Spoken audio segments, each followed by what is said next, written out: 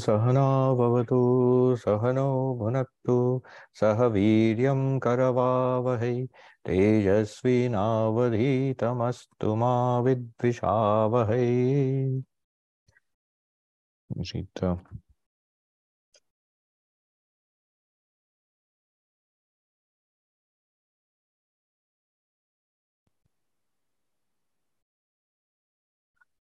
May the Lord protect us both, teacher and taught together. May the Lord give us the results of our study. May our study be illuminating. May our study be invigorating. And may there be no friction between us, no cavilling between us. Om, peace, peace, peace. So in the Kathopanishad, we are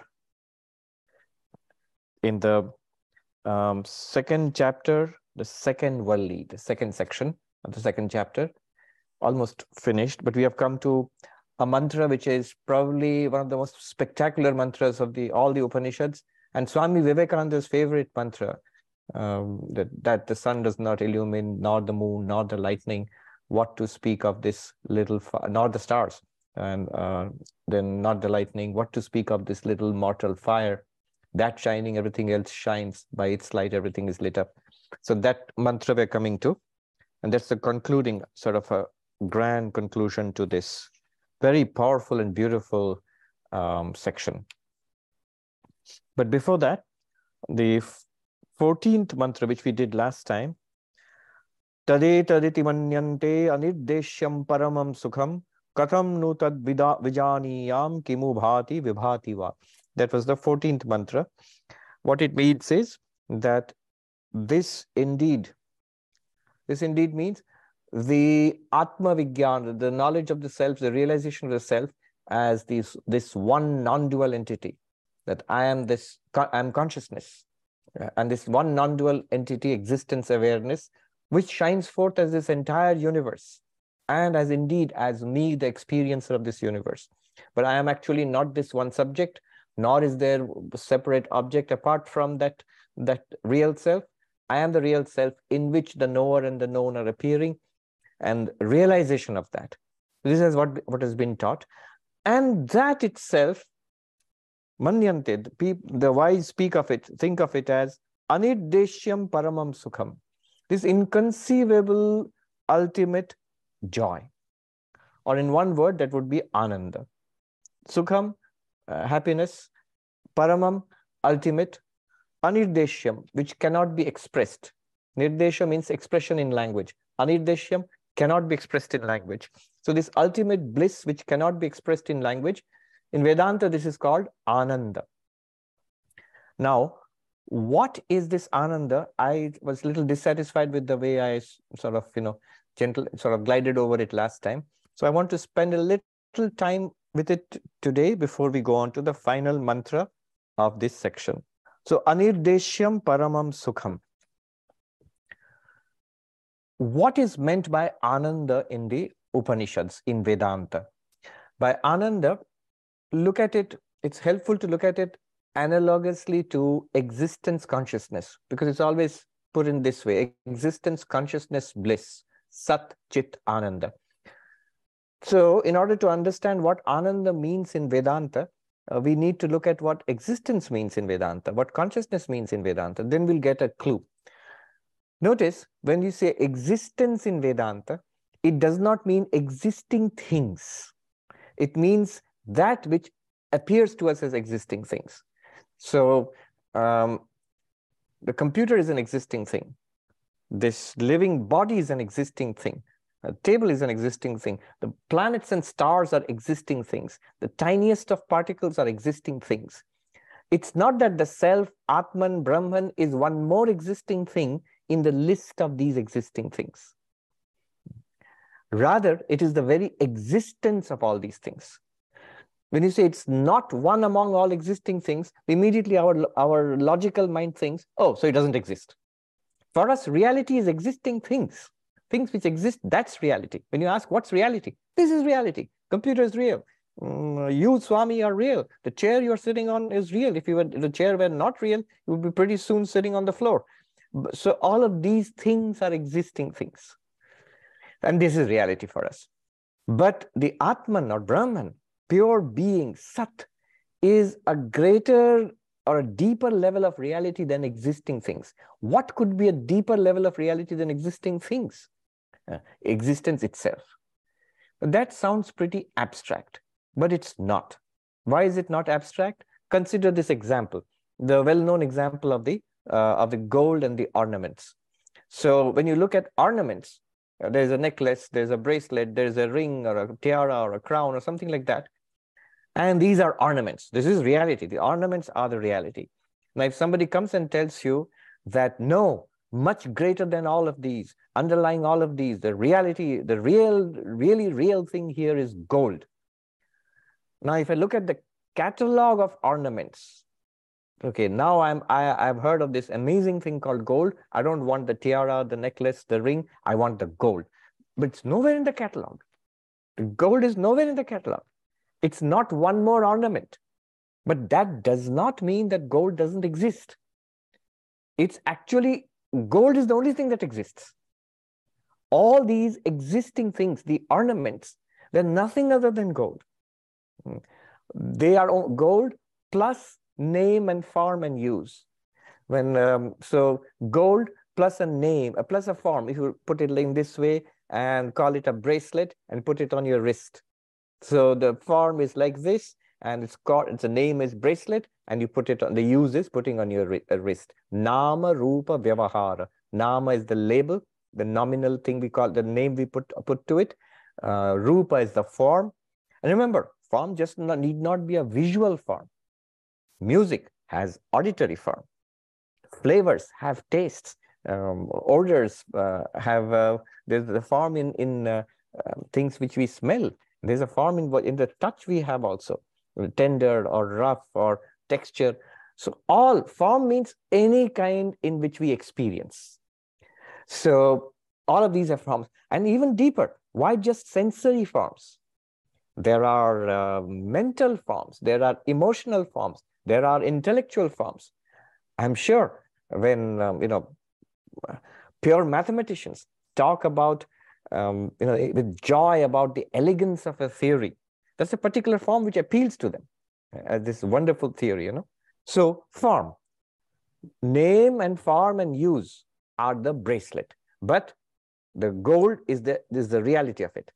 And when I say gold plus name and form and use, it's not like one plus one more thing plus one more thing. Now you have got 2 or 3 things. No.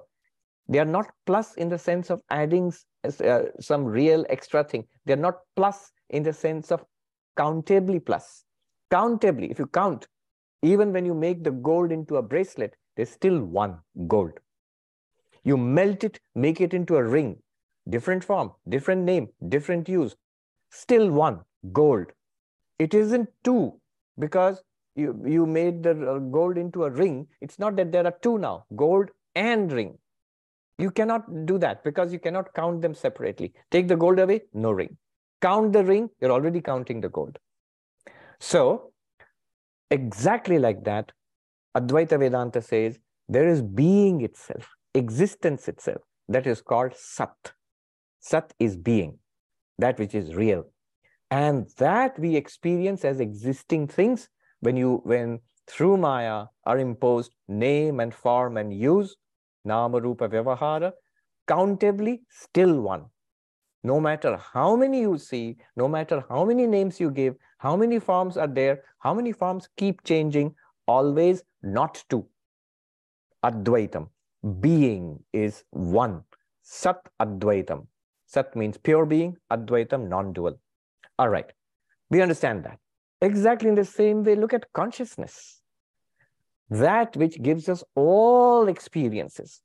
The moment we say consciousness, what comes to our mind are conscious experiences, are conscious events.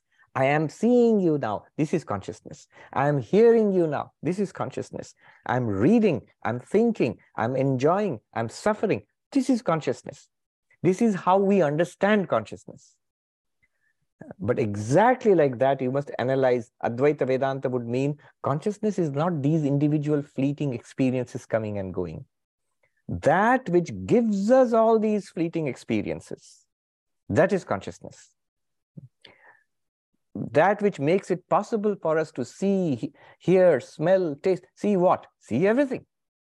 And hear, and smell, and taste, and touch.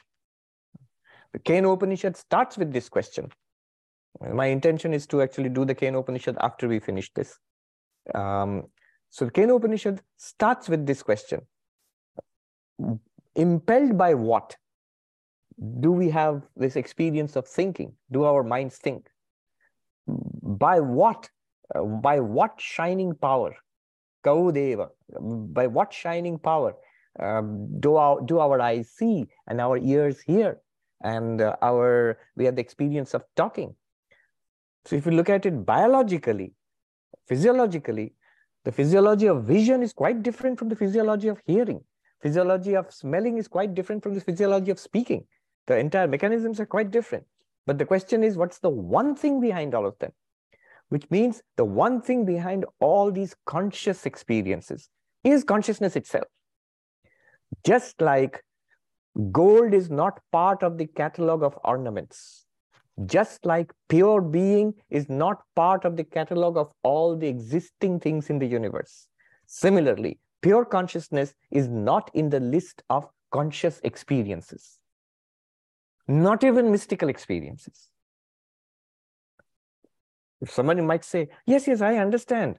Atman, Brahman is not, it's not something that you see or hear or smell, or it is an extraordinary mystical experience. No, it's not one more mystical experience. It's even the mystical experience depends on this consciousness. Just saying that Atman or Brahman is a particular mystical experience is like saying gold is a particular kind of ornament. No, it isn't. Even the most beautiful golden ornament, extraordinary, matchless, is still the same gold. Similarly, it's the same consciousness which reveals to us all conscious experiences, which makes possible all conscious experiences. This has to be, sort of strongly grasped. Why? This will come up in the next mantra. All this consciousness talk, which I am the first person most guilty of, talking about consciousness, we are consciousness, we are pure consciousness, it can be misleading. So it's also important to say once in a while, we are not consciousness. Chit, Chaitanya does not mean consciousness in the sense we normally understand consciousness. Let me read Vivekananda himself. I just found this in one. What is God? He says, beyond speech, beyond thought, beyond consciousness. He says. That could be quite surprising to somebody who's been studying Vedanta. What do you mean beyond consciousness? If you read Nisargadatta Maharaj, more than once, he says, at the point of death, physical death, consciousness also goes away. Body goes, mind shuts down, consciousness also goes away. So, of course, that's because of a translation from Marathi. That's why people might misunderstand. That means, does everything go away? No, pure consciousness remains. Pure being, pure consciousness remains. But one must thoroughly purge our understanding of this, what we normally mean by consciousness. What is normally studied in consciousness studies also. One clue to what is meant by consciousness in Advaita Vedanta is deep sleep. In deep sleep also consciousness is there. In what sense consciousness is there in deep sleep? That will give us a clue to what Advaita Vedanta means by consciousness. Because otherwise, when we have this waking experiences through our senses, suppose all this shuts down.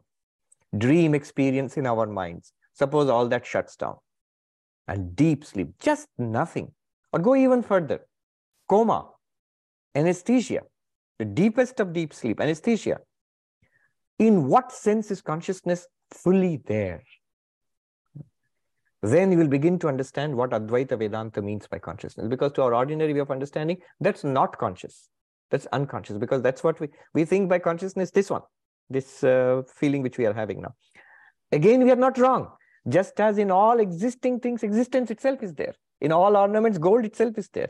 Similarly, on all these conscious experiences, pure consciousness alone is there.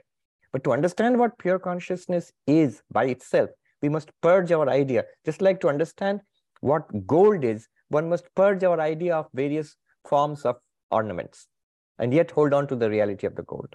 Similarly, it's like light, If somebody wants to tell you that really light is, look at deep space towards the sun at night. The sun is not there. We're not seeing the sun. Look up into space, dark. That's light. We'll say, no, that's not light. Light is this which in daytime we see. Look at our world. So many beautiful, the red of sunrise, golden red of sunrise, the sparkling blue of the winter sky, and all the variety of colors shining everywhere in the garden and all. That is light. You're right, that's light, plus objects from which light is being reflected. But light in itself is that which is racing from the sun through space in the utter darkness. If you look out into space, utterly dark, full of light. The moment a comet races through that darkness, you see the blazing tail of the comet. Why? Because the moment there's something to reflect light, you see light, it's there, it's already there.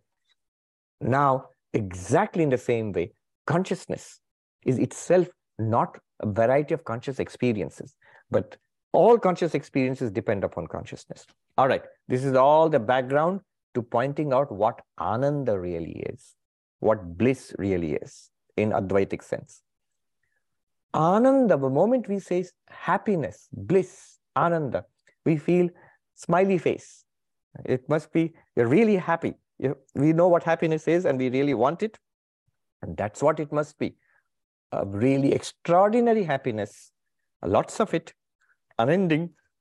That's what I want. And I think that's what you're promising. That's what Ananda is. No. And that's not bad news. It's actually good news. Let me explain. Ananda is not another kind of happiness.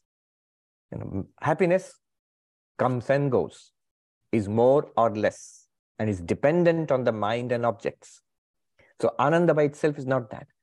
Ananda is that which makes all this happiness possible, but in itself is not any one of these happinesses or pleasures. Just like gold is that which constitutes all ornament, but is not an ornament. Similarly, Ananda is that which constitutes all happiness, all fulfillment, all joy, but it's not a particular kind of joy. Okay. Let me go into a little details about what this Ananda is and how we get it.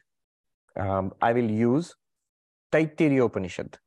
I don't know when we will get to it, but let me just bring in that part of Taittiriya Upanishad in the second chapter, which we will use to understand what Ananda is just now.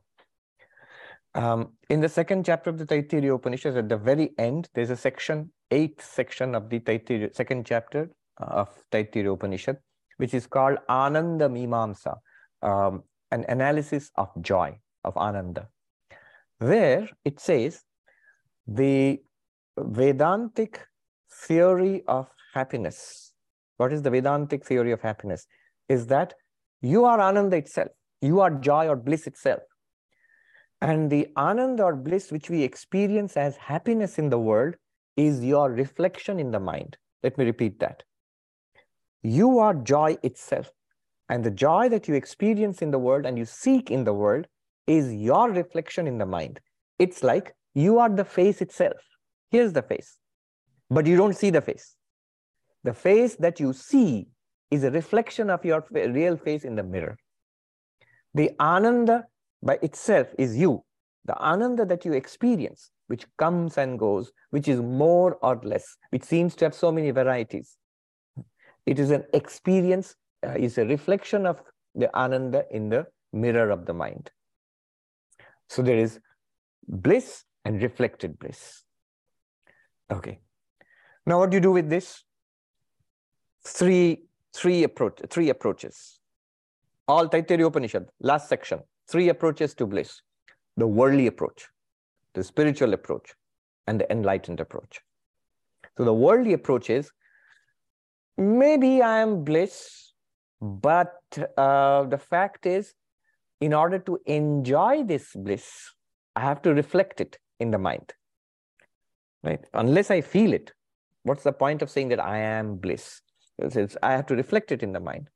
Just like, I understand you're saying that pure existence is the reality, fine. But to really enjoy that existence, I must have existing things.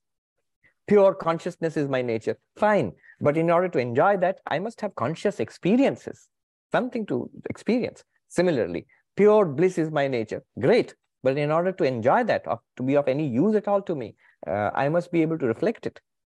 So I must be able to experience it in the mind. Then the next step, who is saying this? The worldly seeker of joy says that in order to experience it in the mind, I seem to need objects. I must have a nice cookie, a nice piece of music, beautiful flowers, and movies to look at, and Broadway plays to enjoy. I must have very tasty food, good company, people to love. All of these things, activities I can be completely engaged in. All of these things I need in the world. As I accumulate those activities, people, experiences, I keep getting bliss, more and more happiness. Now, this is one way of getting happiness. This is the worldly way. And the other way, the spiritual way, is there the question comes, if I am happiness itself, and reflecting it in the mind gives me the joy, the happiness, okay, why do I need this third person, the object, the person outside? I and the mind should be enough. What is the connection with the world? And then we investigate and discover that actually we have a range of desires which we have generated in this lifetime and past lifetimes, based on the idea that I am this body mind, and therefore I must have certain things to satisfy this body mind. So I like certain kinds of food, certain kind of activities. I like accumulating money, being rich, being famous, being liked by everybody. All these things I have desires I have generated.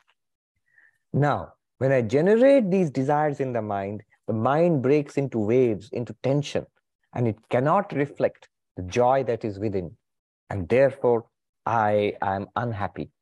And one way of getting back my joy is to satisfy these desires so that the mind calms down and reflects my natural ananda. Let me repeat that. What is this analysis? If I am bliss itself, and I need to reflect bliss in the mind in order to experience my own bliss, then I don't need the world.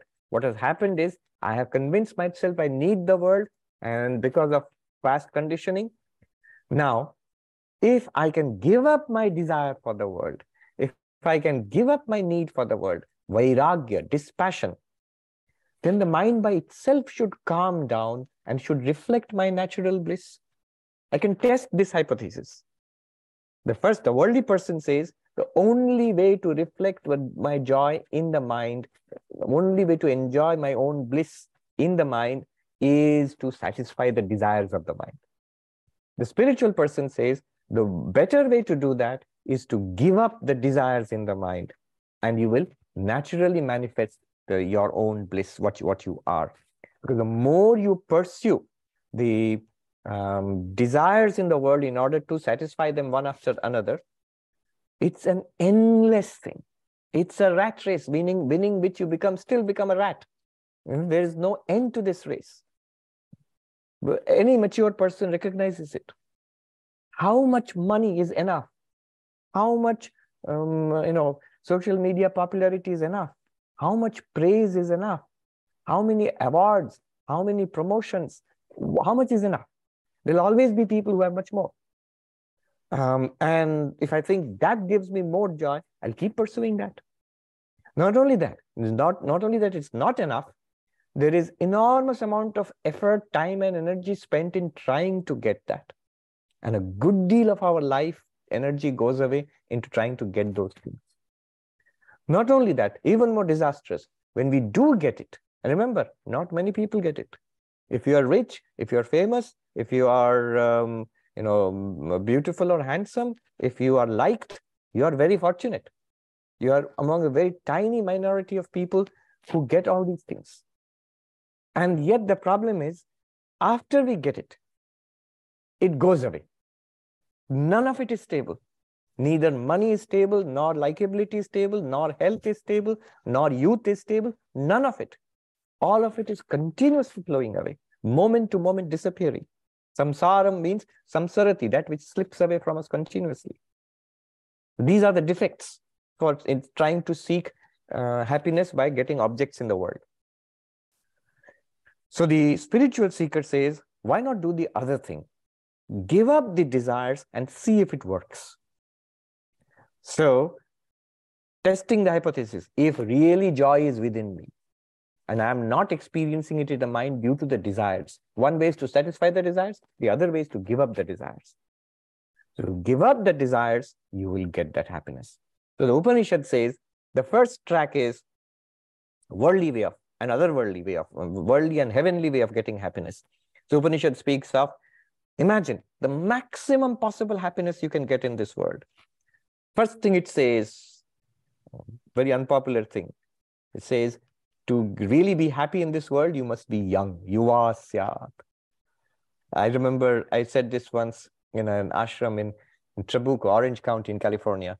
So most of the audience was middle-aged or a little older. The moment I said, first condition for being happy in the world is you must be young. The Upanishad says that.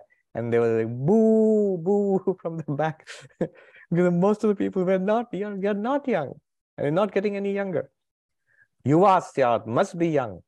And then must be extremely, extremely rich. It says, Prithiviyasya vittasya purnasya. The world with all its wealth must be at his or her disposal.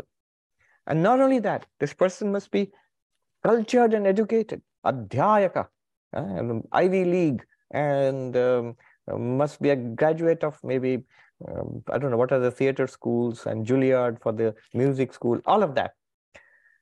And not only that, must have a good mind, sadhu syat, a good-natured, noble soul. Such a person has the maximum possible human happiness. Just imagine this person. I mean, just imagining it brings a smile to so many people's faces. Just imagine having that kind of a position in the world. How many people have got it in the world in all of human history? Maybe in each generation, 1 or 2 persons might come close to it for a while. And then he says, there is more happiness possible if you perform these Vedic rituals and you go to heaven after death. You will get 100 times the maximum human happiness. So this is worldly happiness, otherworldly happiness, trying to get things in the world to reflect your joy in the mind.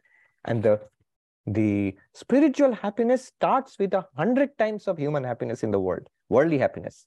It says if you want that happiness on the spiritual path, he says, Shrotriya Brahmanishta, Akamahata Shrotriya Brahmanishta, Shrotriyascha Akamahatascha. If you are clear about the nature of the soul, of the Atman, I am this non-dual existence consciousness. You're clear about it, centered in it, and you let go worldly desires. 2 things. Shrotriya, centered in your Advaitic consciousness as I am the witness consciousness. Everything else is an appearance in me. Second, combine it with complete dispassion for that everything else. They're all appearances in me. Why should I have particular preferences? I want this and not that. If you have that, you will immediately get here in this world the 100 times happiness which is promised in heaven for the worldly person. And then the Upanishad goes in the same track. There are other heavens, higher heavens, with more wonderful objects of enjoyment, extraordinary pleasures are there.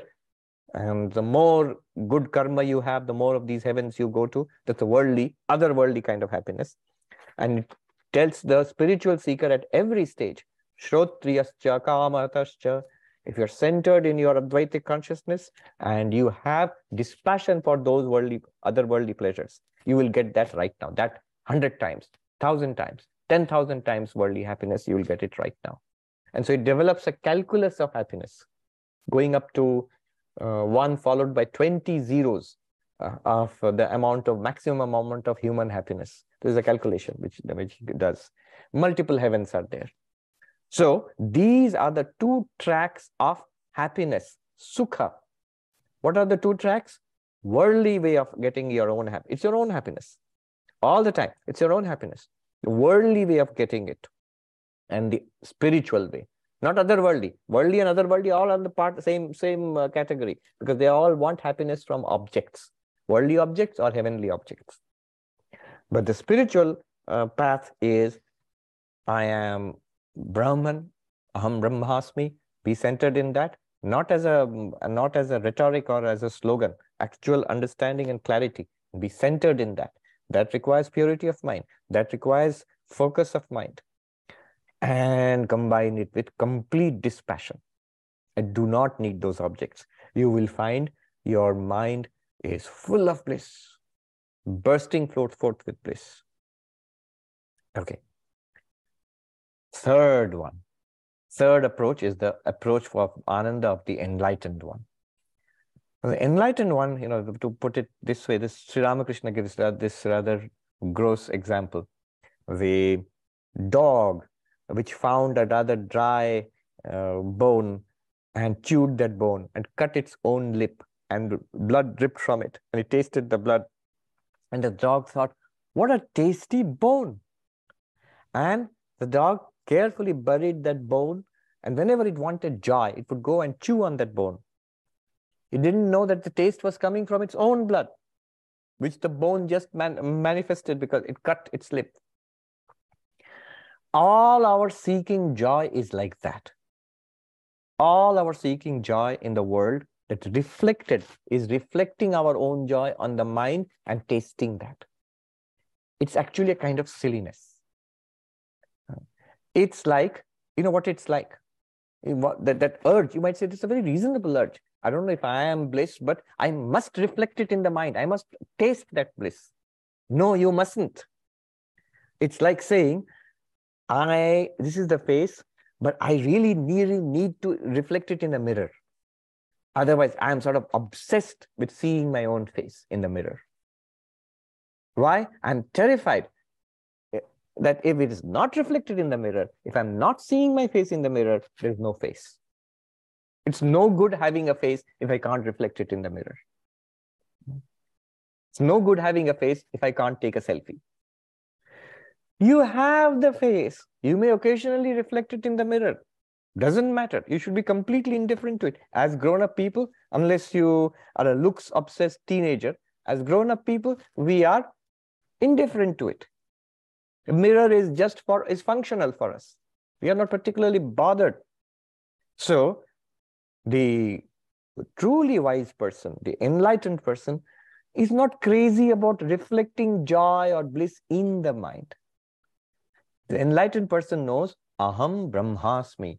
I am existence, I am consciousness, I am bliss. I am infinite existence, consciousness, bliss. Yes, if it gets reflected in this body, then I am an existing body. It's also limited.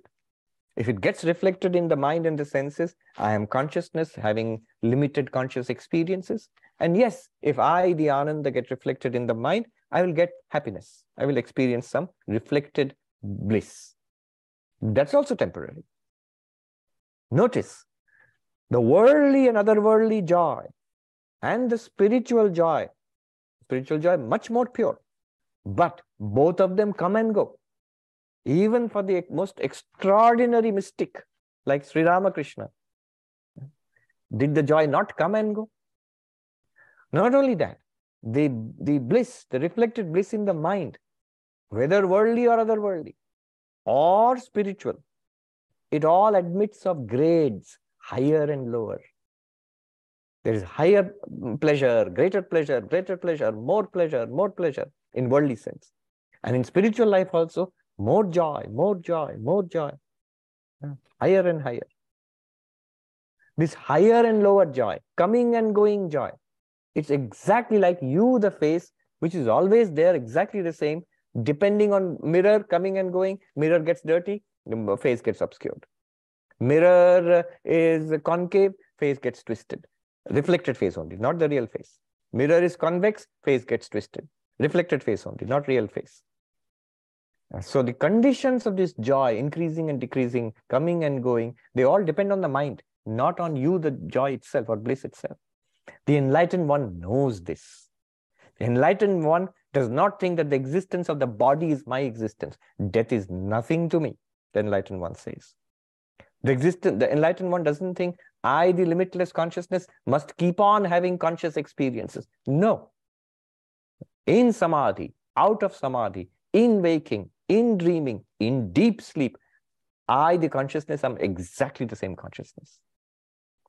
Similarly, if the mind is in joy, if the mind is not in joy, if the mind is in great joy or lesser joy, or if the mind is still in meditation, I am the same limitless joy. This is the enlightened one's attitude towards joy.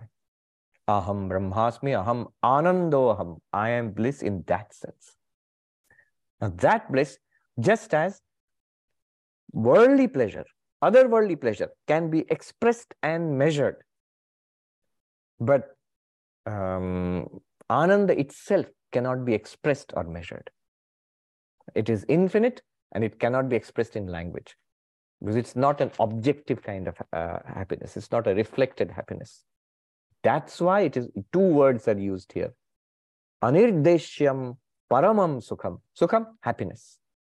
Paramam, ultimate. Ultimate in the sense of not the highest worldly, otherworldly or spiritual bliss also. But it is the infinite Ananda, which you are or I am, which is our reality. It's our existence itself. Same as Sat, same as Chit. So that is Paramam. And Anirdeshyam cannot be expressed in language because whatever is objective can be expressed in language. Wittgenstein, what a wise man, he said the limits of the world, the limits of language are the limits of the world. So whatever is in the world, language can express that. Whatever language can express is in the world. But then here is the reality which language cannot express. Anirdeshyam. Just as pure being cannot be expressed by language or thought, just as pure consciousness cannot be expressed by language or thought, pure bliss also cannot be expressed by language or thought. Couple of points more, quick ones. The first kind of happiness, worldly pleasure, otherworldly pleasure. This is called Vishayananda. Vishayananda. The Ananda from Vishaya, objects. Objects can be from a cookie to the most best cuisine in the best restaurant in Manhattan to the nectar of the gods in heaven, Amrita. That is all Vishaya, object. Then the spiritual joy, which is very different from the worldly joy. It's called Bhajanananda. The joy one gets in singing the names of the Lord. The joy that one gets in deep meditation, in samadhi. The joy that one gets in inquiry into who am I and being settling down there. The joy that one gets in selfless service of humanity. That is Bhajanananda. The joy of selflessness. The joy of deep love and devotion. The joy of absolute focus on the highest reality. And the joy of realizing who I am. This is Bhajanananda. That's the second track. But the enlightened person's perspective about joy is called Brahmananda. Brahmananda. Vishayananda, Bhajanananda, Brahmananda. And the second point I wanted to make is, a question might arise, okay, the worldly person's pursuit of pleasure seems great, but kind of exhausting. The second one seems much better, and this seems much better to all of us because we are all spiritual seekers. That's what we are comfortable with. Spiritual practice. This is a joy in spiritual practice. I know when my spiritual practices go well, I'm in the right frame of mind. It is joyful. It's really a pure and blissful kind of thing. And that can increase. I understand that also. But this so-called enlightened person's perspective sounds a little hazy. Yeah. So my question will be that, so when I become enlightened, do I lose all, call it reflected happiness? Do I lose all of that, or do I still have that? Don't worry. You have it, and in endless supply. And you just, what's the proof? You just have to look at the lives of the saints. Those you consider to be enlightened, they are basically very happy people. Very naturally, because the minds are already sattvic through long years of spiritual practice, and the realization is effortlessly there.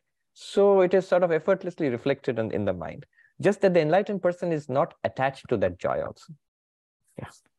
So this is anirdeshyam paramam sukham. This is the meaning of that term. Now I am happy. There is a related question to this, which the Upanishad asks in the same mantra. Katham nu tad vijaniyam kimu bhati vibhati va. This is great. This pure existence, pure consciousness, pure bliss. Is it revealed? Is it experienceable or not? And is it experienceable in specific ways or not? This is a little, or are you pulling a fast one on us? That, worldly joy, I understand. Spiritual joy, I sort of get it. This one sounds like some kind of theory. So that question the Upanishadic student is asking, is it actually experienceable or not? And then the most beautiful mantra comes. Let's go to the last mantra of this section and a very great climax. Na tatra suryo bhati na chandra tarakam nema vidyuto bhanti kutoyam agni tameva bhantam anubhati sarvam tasya bhasa sarvamidam vibhati. That is not revealed by the sun, or the sun does not reveal it, shine upon it, reveal it, nor the moon, nor the stars, nor these flashes of lightning. Kutoyam agni. What to speak of this mortal fire, the little fire that we have lit? You must think of the ancient rishis on the river bank or in the forests, the blazing sun overhead at daytime, at night the cool moon in the sky, star-spangled sky, and the little fire they have lit in the ashram to keep themselves warm, flashes of lightning in the sky. This is light for them. And so none of this light reveals consciousness. But consciousness, tameva bhantam, consciousness shining, anubhati sarvam, everything else is revealed by consciousness. By the light of consciousness, tasya bhasa, bha means light, tasya bhasa, by its light, consciousness is light, sarvam idam vibhati, everything here is lit up. Idam, here means whatever you experience as this world of objects which we see, hear, smell, taste, touch, and this world, our inner world of thoughts, emotions, ideas, memories, desires, understanding, confusion, pleasure, pain, suffering, all of that, that is also revealed by the same consciousness, by the light of the same consciousness. And beyond that, the causal state of blankness in deep sleep, that too is revealed by the same consciousness. The gross physical world, the subtle mental world, mental, emotional, mind, world of the mind, and the deep sleep experience of blankness, a potential state. All three, Karana, Sukshma, Sthula, all three are revealed by the same light, consciousness. It's good for consciousness. What about me? You shining, everything here shines after you. What is this everything shining? You shining, the mind shines. Then you have the experience of thinking, remembering, understanding, desiring, hating, struggling, enjoying, suffering. You shining, the mind shines, and then the senses shine. By the senses shining, then you, the consciousness, are not only now able to think and feel, but you can see now, you can hear now, you can smell and taste and touch now. So you shining, all of these things shine. Tasya vasa, by light of that, by your light, all of these are lit up. The world is lit up, body is lit up, the senses are lit up, the mind is lit up. So this is the meaning. Let me just talk about, let's go a little deep into it. How many times Vivekananda has mentioned this? Countless times, both here in the United States, in Europe, and in India, in many, many talks. He loved this language. He loved the Kathopanishad. The Kathopanishad was his favorite Upanishad, and this mantra was clearly his favorite mantra. And just because the sheer poetry of it and the philosophical depth of it. Let's take it in 2 stages. First and then deeper. That shining, everything else shines. Swami Vivekananda put it in the Arati, the Khandana Bhava Vandana Arati, which we sing in all our ashrams. At the very end, is Jyotira Jyoti Ujala Riddhi Kandara. And that light of lights shining in our heart, which illumines that, which is that which is beyond speech and beyond language, and yet which illumines, which is the basis of all speech and thought. Beyond thought and beyond language, sorry. Beyond thought and beyond language. Vakya manatita, manavachanaika adhara. That which is beyond language and beyond thought. What is beyond language and thought? Consciousness. You'll say, oh, but you are using the words, the word, language. You use the word consciousness. True. But what does it indicate? When we use the word consciousness, is it indicating pure consciousness or one of the conscious events in our experience? No language can refer to pure consciousness. Even if you say pure consciousness, it still cannot refer to pure consciousness. It will work only for a person who's enlightened. That person knows what is meant by pure consciousness. That person knows what is meant by pure existence, or knows what is meant by pure bliss. And knows also, technically, knows not through the mind, not through language, knows the Atman through the Atman only. Sri Ramakrishna said, Bodhe Bodhkara, consciousness by consciousness, awareness of awareness, not by any of the mental constructs or by, let alone by senses. All right. Jyotira Jyoti, Swami Vivekananda said, light of lights. Ujala Riddhi Kandara, which lights up our heart. Heart means the mind, the intellect, actually. Shankaracharya says, Buddhi Guha. The heart means the cave of the intellect, of our understanding, basically. And very interesting that Arati hymn, which is sung every day in the evening, where we are performing ritualistic worship of Sri Ramakrishna. And what are you singing? Thou art the light of lights, which illumines our hearts. The basis beyond language, beyond thought. The basis of all language and thought. You are the light of lights. Where are you? Illumining our minds, our hearts, our minds, our intellects. But what illumines our mind, our intellect? You, the consciousness. You are worshipping God. And you're singing a hymn to God, which is referring to you. See, this is the identity of the cosmic and the individual. That as pure consciousness, you're the same. That is the meaning of Tattvamasi, or Aham Brahmasmi, I am Brahman. All right. 2 big points, I'll make it fast. First of all, like a huge philosophical point to be made here. That shining, all this shines. There are 5 broad philosophical categories in philosophical approaches to this. Approaches to what? What shining, what shines. And that shining, this shines. What does it mean? So there is this, one approach is, things exist in the world and they are revealed to you. They shine in your consciousness. Things exist. There is a world and then you experience a world. In philosophy, this is called realism. And this is the basis of all materialism, of all atheism, of all materialistic philosophies. The world exists, and by some process, Darwinian evolution, this existing world, part of it becomes, the material world becomes living matter, bodies.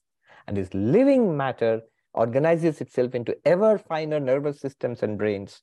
And that nervous system and brain produces consciousness, which is now able to experience this material universe. This is existence first, illumination next. World exists and then is experienced. World exists, then is illumined. First existence, then shining. This is materialism. Second one, the shining first and then the existence next. The existence depends on the shining. Who says this? All theistic religions. The religions of the world, they say God created the universe. So where is the connection with the shining and all? This God of yours, is this God conscious or not conscious? Conscious, of course. No God, nobody will think my God is an unconscious God. My God is conscious, not only conscious, very, very conscious, very intelligent. It's a powerful mind, the mind of God. And from that conscious God has come this material universe. The existence of this universe comes after the shining of the mind of God. In fact, the very language, and the biblical language, the God saw and it was good. God saw the creation, the seeing. Upanishad says, ikshate, tad aikshata, it saw. And in the seeing was the creation. How can seeing be creation? You do it every day. Every day in the night when you go to sleep and dream. And in your dream, what is your dream but seeing? You see a dream world, and the dream world pops into existence for you. For you, it pops into existence. And the existence of the dream world depends on your dreaming. It's not that the people and the places which you saw when you go into your dream existed before you're dreaming. No, they exist only when you're dreaming. They depend on your dreaming. That's why if you order a pizza and it's time to wake up, you can't put the pizza, the leftovers in the fridge and say, next time I dream, I'll come and eat the leftovers. You cannot, because the fridge and the pizza will all disappear the moment you wake up. Their existence depends on your seeing, on your dreaming. Similarly, the universe is created by the seeing. In fact, in the Hindu idea, it's basically the dream of God. Vishnu, who sustains this universe. How does he sustain it? By dreaming. He's a couch potato, a bit of a couch potato. He lies down on his cosmic serpent, Sheshanaga, and he is basically dreaming this universe. So the shining first and then the existence. That's second theory. That's the theory of all theistic religions in the world. Different language, but basically that. Consciousness first, divine consciousness, then this world. Third, both are true. Don't privilege either or the other. The seer and the seen, the subject and the object, you the shining and the world you shine upon, both have their individual existence and both interact. Who says this? Sankhya, the Patanjali yoga philosophy, the Jainas, and in some sense, the Nayayikas and Vaisheshikas, in some sense, I'll qualify it. So parallel reality. It's not that material universe generated the shining consciousness. It's not that the shining consciousness has generated the universe. There is a world, a real world, and there is consciousness. Both have their own individual existence and they interact.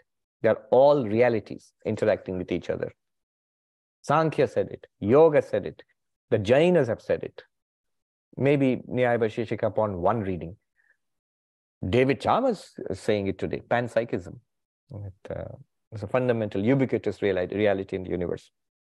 But not just David Chalmers. A sort of cursory look around the literature shows Donald Hoffman, Bernardo Kastrup, who's the other one? They're all saying this beginning to say the same thing. All right. That's the third theory. The fourth theory is the Buddhist approach. The Buddhist approach says, sorry to deflate your balloon. Notice one thing. When you are experiencing the world, you are the experiencer and the world is experienced. The moment either of them drop out, the other also drops out. For example, if you knock everything away in the world, there's nothing to experience. You will have no sense of your own existence also. If the world is not there, body is not there, mind is not there, thoughts, feelings, emotions, perceptions, nothing is there. You cannot stay by yourself and think, I am consciousness. No, you can't. So even that I am consciousness thinking is not possible without the mind. So without any object, the subject also disappears. And without the subject, the objects disappear. Yeah. The consciousness side people are also right. Just think about it. If everything is there, but just you're not conscious. Suppose there's no consciousness at all. Then there is no evidence of a world. So Chandrakirti, the great disciple of Nagarjuna, he gives the example of two sheaves of hay leaning against each other. Advaitin will never give this example. There's a Buddhist, a Tibetan Buddhist who gives this example. Two sheaves of hay leaning against each other. If you remove one, the other falls also. Subject and object depend on each other. Which one is real? The materialist says object is real. Subject comes from the object. The theist says the subject is real. Object comes from the subject. The Sankhyan yogic says they say both are real. They're both real. They stand upon themselves and they interact. The Shunyavadi Buddhist and the Kshanika Vijnanavadi Buddhist says neither are real. I'm sorry to say. They both appear depending on each other, yet there is no evidence that any of them enjoys any kind of independent reality. There is nothing that is independently real. It is mithya, it is false, it is emptiness. It's emptiness. It's a series of appearances in emptiness. We don't deny that you're appearing, but appearance is a dependent appearance. This is called Kshanika Vijnanavada. Finally, what is the Advaitic, the fifth approach? What is the question? It's the question of this shining, that shines. This is the question of that. So you see what a great sweep of philosophy is covered in this phrase. Fifth approach is, and by the way, when I say fifth approach, I am just giving, this is the shortest way I can put this.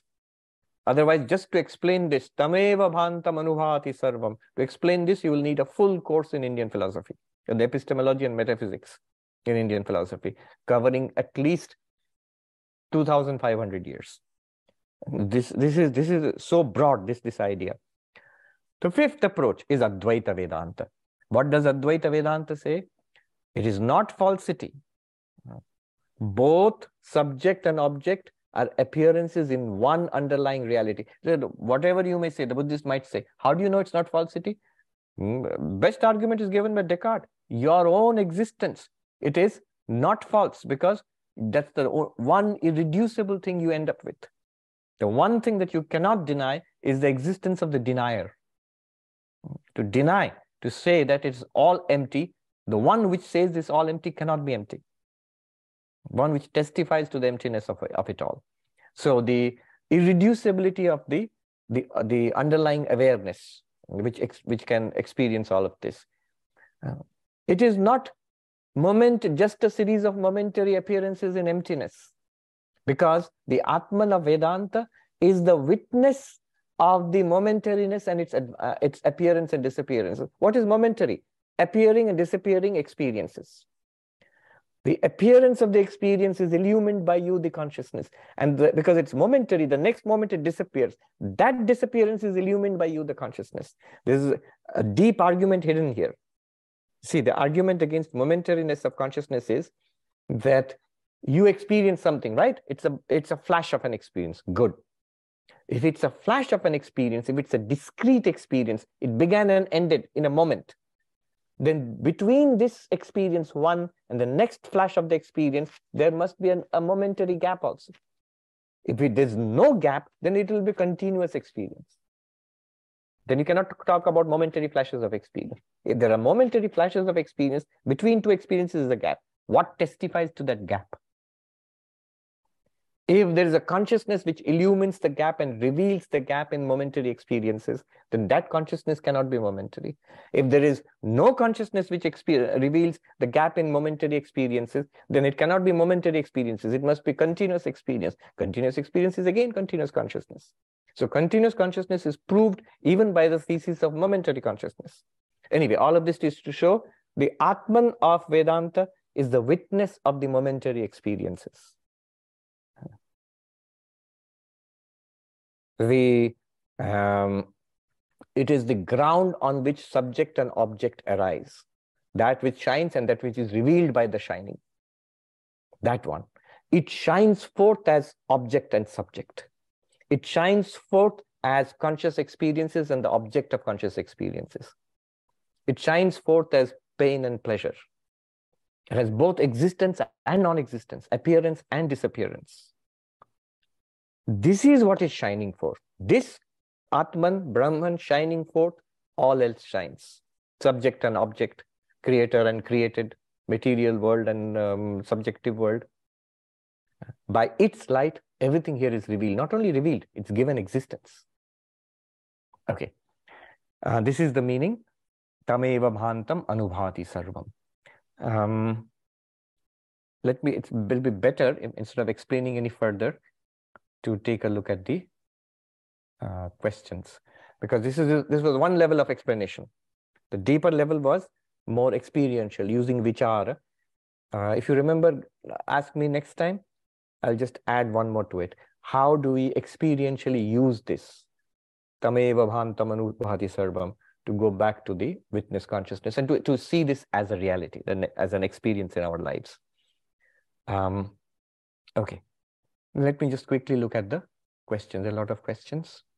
Priya says that our existence and consciousness is same in the way you are explaining now.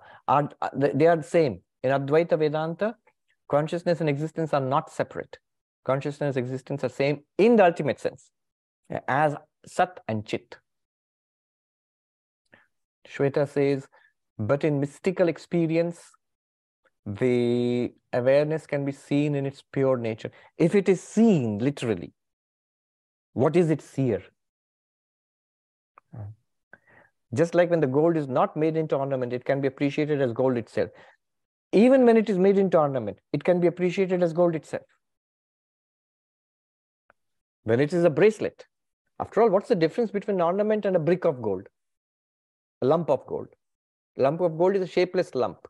Same gold, when you make it into ornament, what will reveal to you the gold in an ornament? Well, the direct answer is gold in the ornament is not hidden. It's always there. You're looking at it, you're looking at gold. Just as wooden table. When I touch it and I say touch wood, that means the wood is always revealed to me. But it can seem to be hidden by the name form activity. Like the story of the little boy who worked in a jeweler's shop. The jeweler told the boy, go to the vault, here's the key to the vault, get some gold for me. And the boy ran to the vault and came back and says, there's no gold. And the jeweler was aghast. What do you mean? There's so much gold there. He said, no, there's no gold. I looked. And then the jeweler rushed back in anxiety. And he says, look, it's full of gold. Here, look, bracelets, necklaces, crowns and coins. And the boy said, yes, but the necklaces, bracelets, crowns, and coins. Where is the gold? He thought there's something separate that must be gold. Why is gold hidden for the boy? It's hidden because of the name and form and function. It's literally the same thing. Here it is, the world. This is Brahman. Oh, so this is Brahman. That annoying person is Brahman. This miserable life I have is Brahman. No. Annoying person, miserable life, this is name, form, and function. The reality of that name, form, and function is Brahman. And that's perfect. There's no problem there at all. In mystical experience, what happens is either you have the experience of God in a particular name and form, which is a sattvic name and form, Shuddha Sattva, which does not hide, elide, or eclipse the nature of consciousness. That's why it is a very elevating and transformative and deep experience. Or what is called even higher, Bodhe Bodh, what Sri Ramakrishna said, awareness of awareness. But you will notice that technically speaking, you are not objectifying consciousness there. That cannot be done. And good that it cannot be done. Mystical experience as in Samadhi, where you are absorbed in the light of the self, yes, that is possible. So that is not, there is no separate person seeing that light of the self. Then it would become an object. Aditya says, if Ananda covers all forms of joy, can one say that Ananda also covers all emotions? Yes, those emotions also exist. Does Ananda only cover positive emotions? No. Ananda is that which is always shining, and all these emotions are produced in the mind. Depending on what range of Ananda is revealed, the emotions are appearances in the mind. It's the mind which takes the form of these emotions. Even the joy in the mind is the form of that emotion. Is actually produced by the mind. Some of these emotions manifest Ananda better than others, that's all. Kiran says, I read somewhere that Sukha has an opposite, Dukkha. Ananda has no opposite. That is true. Ananda has no opposite. Sukha and Dukkha are there, pleasure and pain, but Ananda has no opposite. You might say, just like existence. Does existence have an opposite? You say, yeah, Swami, the existence is non-existence. But does non-existence exist? No, of course not. It's non-existence. So the opposite of existence does not exist, because anything that exists is existence.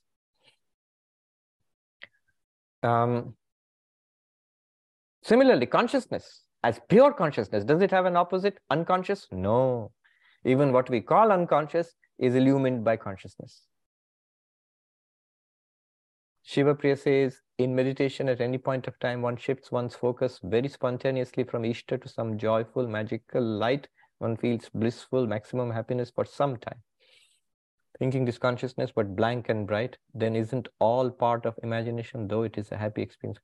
Is it duality, this type of reflected bliss coming and going, not the actual one, depend on the mind? If from the Ishta you go back to an awareness, to the awareness of light, that means consciousness itself. That's good. That's good.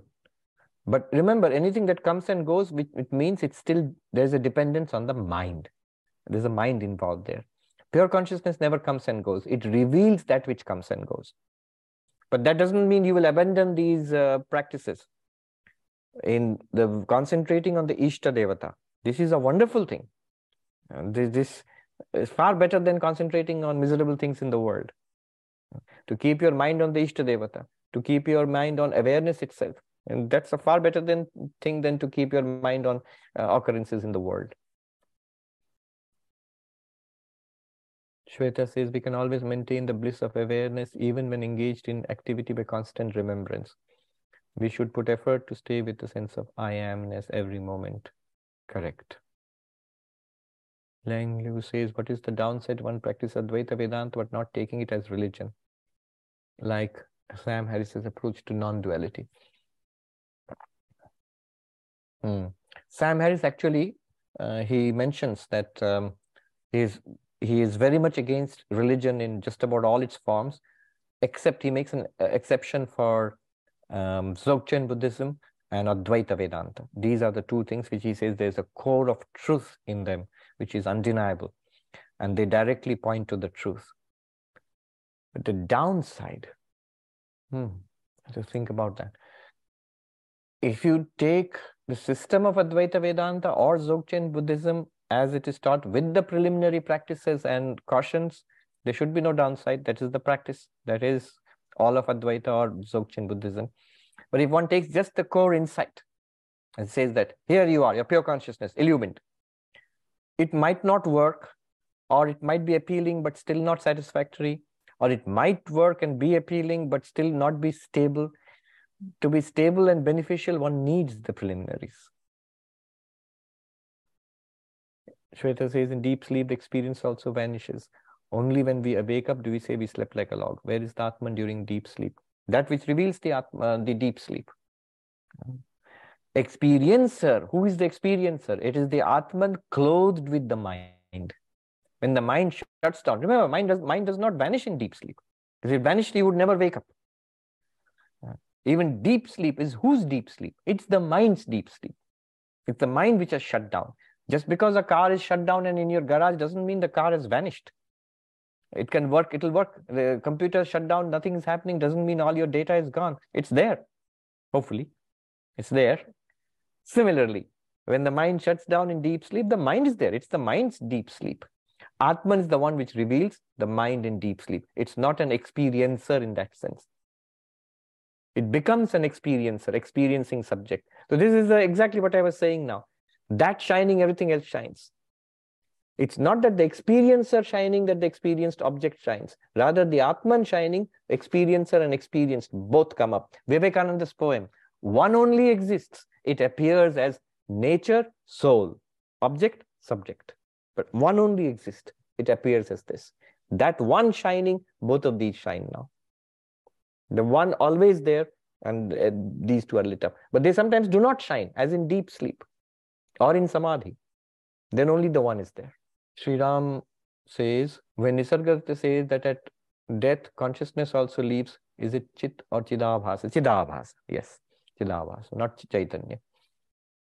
Because in Nisargadatta's books, you will notice there's a distinction made between consciousness and awareness. Consciousness goes away at death. Awareness continues. So people get confused. What are they trying to say? It's translated from Marathi, so you have to give some leeway for the translation.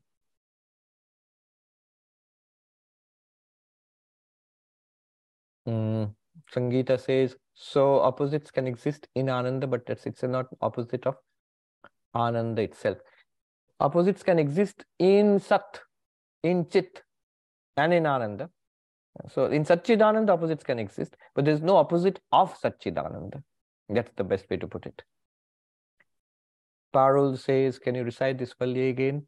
The Shrotriya Kamahata, that one. That's from the 8th Anuvaka of Brahmananda Valli. Taittiriya Upanishad, there are 3 Vallis. Shiksha Valli, Brahmananda Valli, and Bhrigu Valli.